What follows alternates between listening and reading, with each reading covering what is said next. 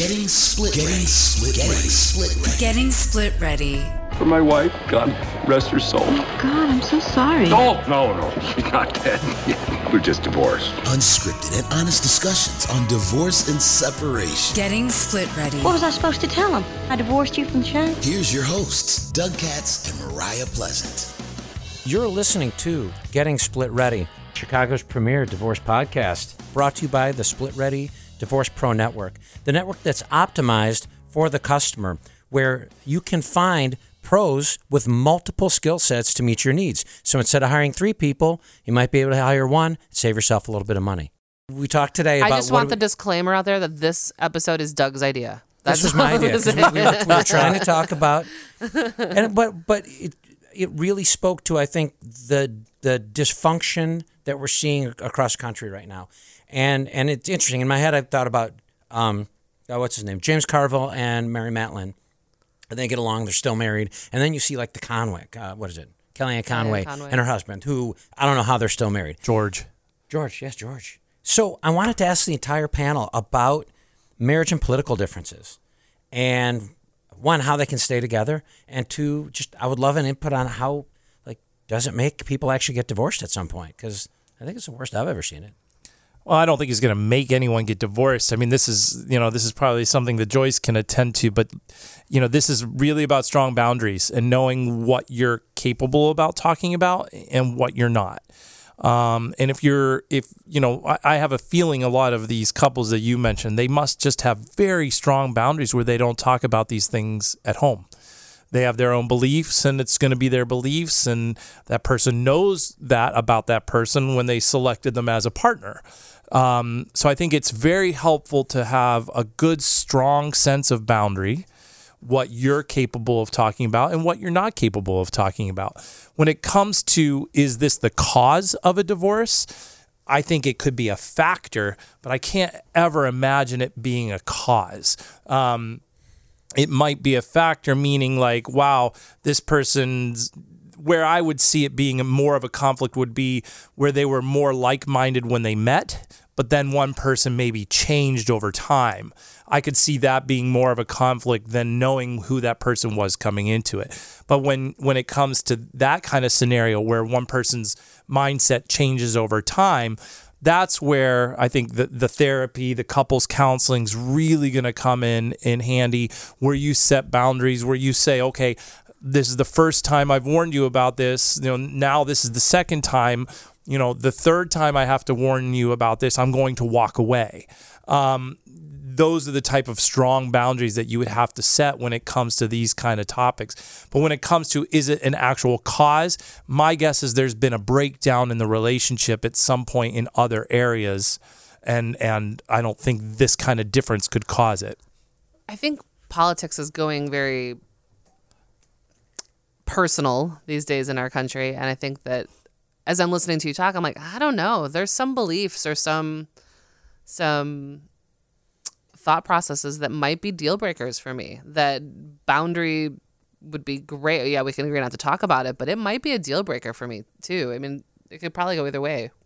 But are you going to be married to a person, select a partner in life, not knowing this? I'm assuming this is going to be, a topic of discussion early in the dating process to kind of when you're choosing to select a mate. But if you're talking more about this person's mindset has changed over time. If it's evolved, or I think of couples that maybe have been together for a long time, 30, 40 years, where maybe the woman didn't have a voice, just that's stereotypical, but the woman didn't have a voice when she was 20 and got married and has found her voice. And maybe some of these beliefs as they've grown together over 30, 40, maybe that would be enough to tip the scale. I was going to ask Tanya, do you see when people walk in, and I think your world a little bit more than the mediation, because I think mediation probably draws people, but can you look and see okay, I know where this guy or this gal is politically and where this one is, and do you see, because you're a mediator and you're a litigator, do you see more a bent toward mediation when they're a little bit less far away from each other on the scale? I think it just depends on what their goals are. If it's based on vengeance or if it's based on trying to resolve this amicably. I mean, you know from the beginning, no one comes in saying, I want to fight this out, if they want to do it amicably. So I think the cards are on the table from the get-go. But I think personality-wise and how people respond to each other based upon their beliefs, you can definitely see it during mediation, but definitely during litigation too. What do you when you're doing couples therapy? Have you ever seen where that's a point of contention, and how do you work through that with people? Absolutely, and I agree with Mariah that we are in a time now of heightened polarization between different political beliefs and high anxiety. And so this has really just exacerbated this difference and this challenge for couples. So I am seeing it more and more in my practice and even in my personal life. I know a friend that recently got divorced, and she said her strong political views were part of the reason that they chose to split, because she was devoting a tremendous amount of her time campaigning and serving as an activist, and her husband didn't really support or agree with that.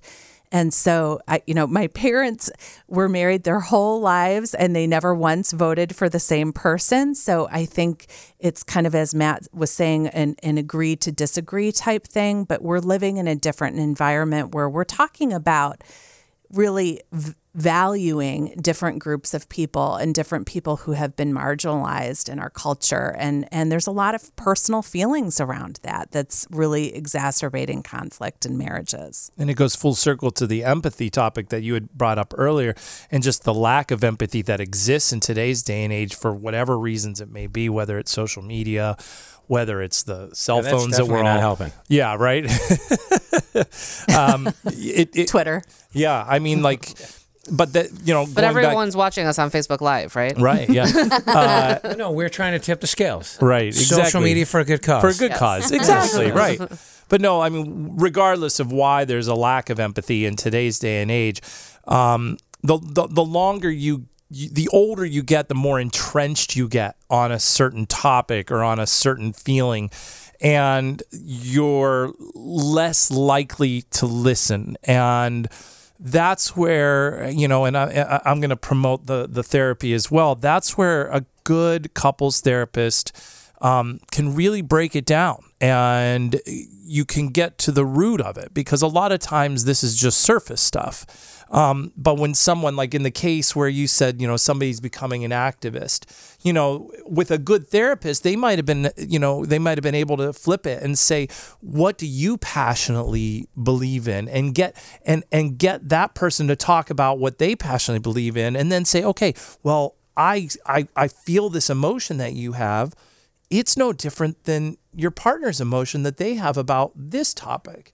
And you try to find some common ground. You try to find, I never thought about it that way. And once you get to that point, then you can open that door to empathy, no matter how long that person's been entrenched in that position.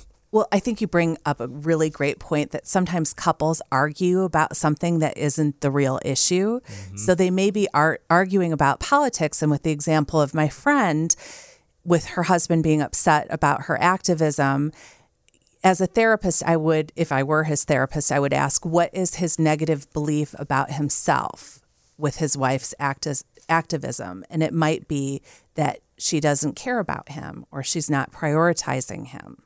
And that may be the root issue rather than the politics. Right. Wasn't there a statistic you did for one of the posts about the divorce rate between Democrats and Republicans? Yeah, it was actually higher among Republicans, but it never talked about having two in the same house. And I think it's interesting. A lot of the discussion was about people changing, and I would also surmise that the categorizations have changed as well, where things have shifted a certain way, and as a result, how people identify is really different, and then that stratifies what they think and then pushes them in that kind of situation. Because I think it does get back to core beliefs, and the more every day that becomes an echo chamber, the more that could become the wedge that drives people apart. Well said. So core beliefs can change as we evolve through our lifetime, correct? Yes. So feasibly, a couple who was compatible with their core beliefs 20 years ago could grow into two individuals that are not compatible in their core beliefs. And they either have to figure out, as you said, how to put boundaries around that and respect each other's differences. Probably something similar to like a Cubs fan and a Sox fan in Chicago living in the same household, although that can get tumultuous too. Mm-hmm. Yes, I had a client who would fight with his cousins. They would end up in the emergency room Like every fist year. fights. Oh my Yes. God. That's awesome. So maybe not like Cubs fans and Sox fans, but something like that. But with the topics that are being tossed around in politics and in social media about things that are going on in this country, I can see that being a much more And there's a lot of factors to that too. Your religious upbringing, the community that you came from, being from a rural area versus an urban area. There used to be more of a commonality amongst people. There used to be what I think the term a lot of people used to use as common sense.